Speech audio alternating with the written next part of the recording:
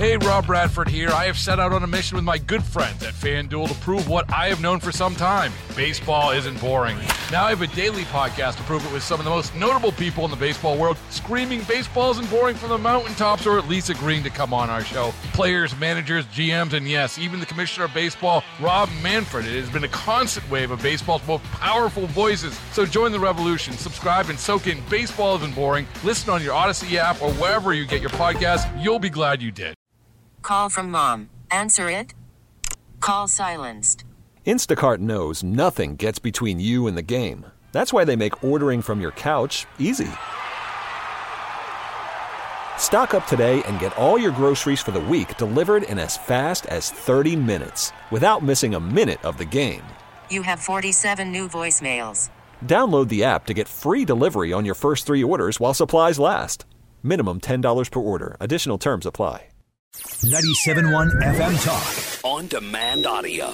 We are joined right now by Congressman Mike Bost from Illinois, who just picked up the endorsements of a couple of key people that we'll talk about. Congressman, how are you this afternoon?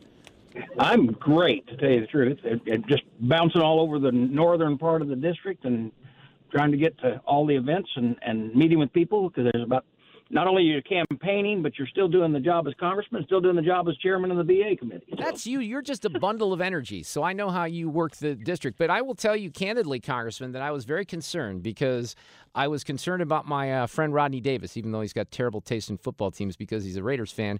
And he was primaried and he lost to Mary Miller. Now, I don't have Congresswoman Miller on my show because – how do I put this? Well, I think she's crazy. But I was concerned about a similar scenario with you and not being safe in your district. And lo and behold, you just got these endorsements from President Trump and Congresswoman Elise Stefanik, right?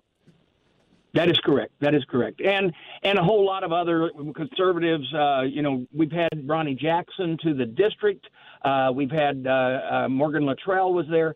Max Miller, who was actually the lead guy for Trump for many years before he became a member of Congress. So, yeah, and Jim Jordan, we've got a tremendous amount of the conservative endorsement. But obviously, the former president and his endorsement means a tremendous amount to the district. If you remember back about 6 years ago, we actually had him into I think I have the only district in the United States that he has been to for 2 different events. One with the event in Granite City when we brought the jobs back, and 2, then the big event in Carbondale several years ago. Well, let's talk about some of the things that are happening in Congress. I want to ask you about the Tax Relief for American Families and Workers Act. This has to do with the extended child tax credit. Now, this was somewhat controversial even for Republicans. I had talked to Congressman Smith about this, who, of course, is the chair of Ways and Means. He was criticized by not only the Wall Street Journal, but other Republicans for being a little too generous in this particular package. What would you say about that, Congressman? Well, I did support it. So, I mean, it's a case where there's good and bad with the package, but the child tax credit is one that is it's one of those things that it was government, and we were moved forward, and his lead out of the Ways and Means Committee was we followed his lead. I think that the concern there was that there's a lot, and this is the concern, I think, of a lot of conservative voters out there, that there's just way too much money that's going out of Washington for things that we can't keep track of. Now, that's certainly for American taxpayers. That's, people that need the help. That's one thing. Let's talk about Ukraine and the funding for Ukraine, because there's obviously a fair amount of concern with Republican voters in this country about the allocation that keeps going overseas. So, look, this is a tough topic because there's important issues around the globe that America has always kind of paid attention to, but I think people are a little frustrated right now, Congressman. Well, let's look at what I've done. So when we first voted for the money for Ukraine right after they invaded, there were 2 votes. I've supported those. The problem is when you see money going to Ukraine, unlike money going to Israel, they're spending on beans, bullets, Band-Aids to actually fight the war. The problem with Ukraine funding has been we have intercepted and found out, because of not proper oversight, money has been used for kickbacks, bribes, things that are never intended as far as fighting Putin. So if it's directed towards fighting Putin and keeping the fight in Ukraine and sending a clear message to Xi also not to invade Taiwan and the bigger picture of what we're going to be dealing with. But if they're coming forward with any package now, it has to have oversight. And that's the only way that I would support that. Oh, and obviously some of this has been tied in with the border. Congressman, we continue to just look, in stunned shock when we see the images from Bill Maloogian on Fox and the people who are flooding over the border. The Chinese nationals, obviously another 420 or something like that detained just yesterday. There was a message sent by the Speaker. I support the message to say that border bill that was crafted in the Senate was DOA. But then I guess the question becomes, what happens now? Well, the thing is, the Senate has had for almost 11 months now, laying over in the Senate H.R. 2. If they want to do something, take that up.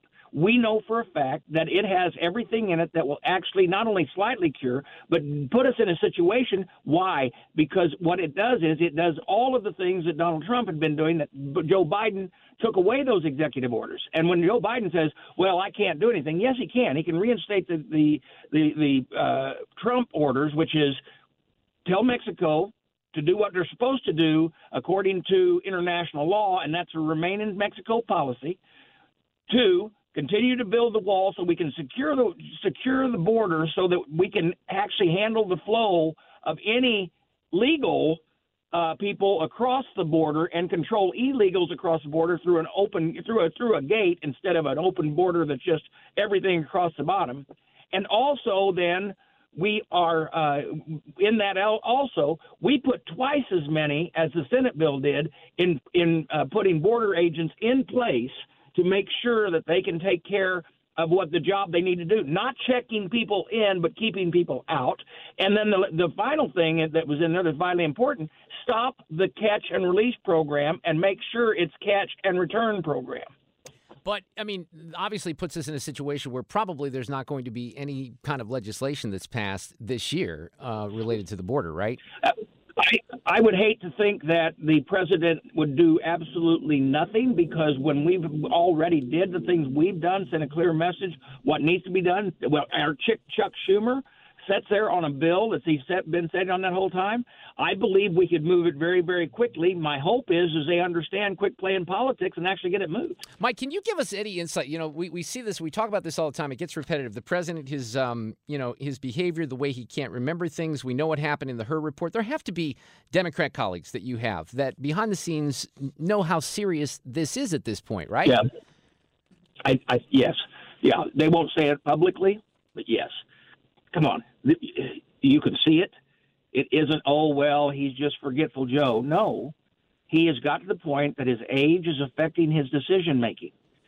That's fine if it's your grandpa sitting at home and deciding whether he's going to go out in the backyard or sit in front of the TV. Or what am I going to eat tonight, or did I remember eat tonight? He is the leader of the free world. It's scary for everything that's involved with our nation, everything that is involved with how we handle the things in the world. And for Democrats to put their head in the sand, not make comment, not realize where we're at with this, it's scary. Well, I think they're starting to. I think they did, but boy, the last couple of weeks. But then it becomes, a catch-22, because if there's some sort of miracle and he's replaced at the convention or whatever that, long shot scenario is, well, then who do we get? Right, exactly. That's the concern. Get more at 971talk.com. Baseball is in full swing. NBA playoffs are heating up, and your NFL team is gearing up for training camp. Listen to the latest on the teams you love here on the Odyssey app. The biggest sports radio stations in the country, providing unrivaled local coverage of their teams, all in one place. Exclusive interviews with players, coaches, and team executives, streaming live and always available on demand. Stay in the know with your favorite teams right here on the Odyssey app.